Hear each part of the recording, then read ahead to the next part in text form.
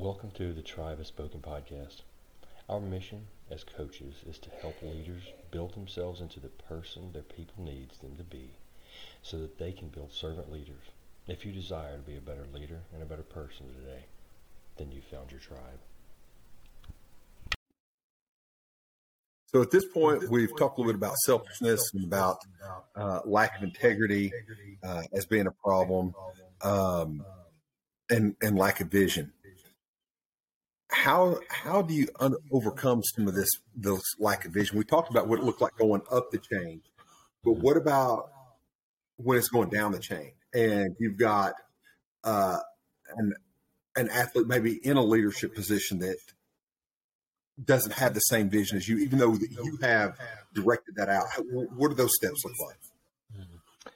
So I always try and model vulnerability and openness and acknowledgement of failure, not in a negative manner. Like if I have failed, I take ownership in front of them, right? So the first question I have to ask, if leadership initiatives we're trying to push out to the team aren't dispersing as we would want them to, then I bring my leadership group in and I ask the leaders, am I communicating this with the intent that I want? Like, this is what I want it to look like.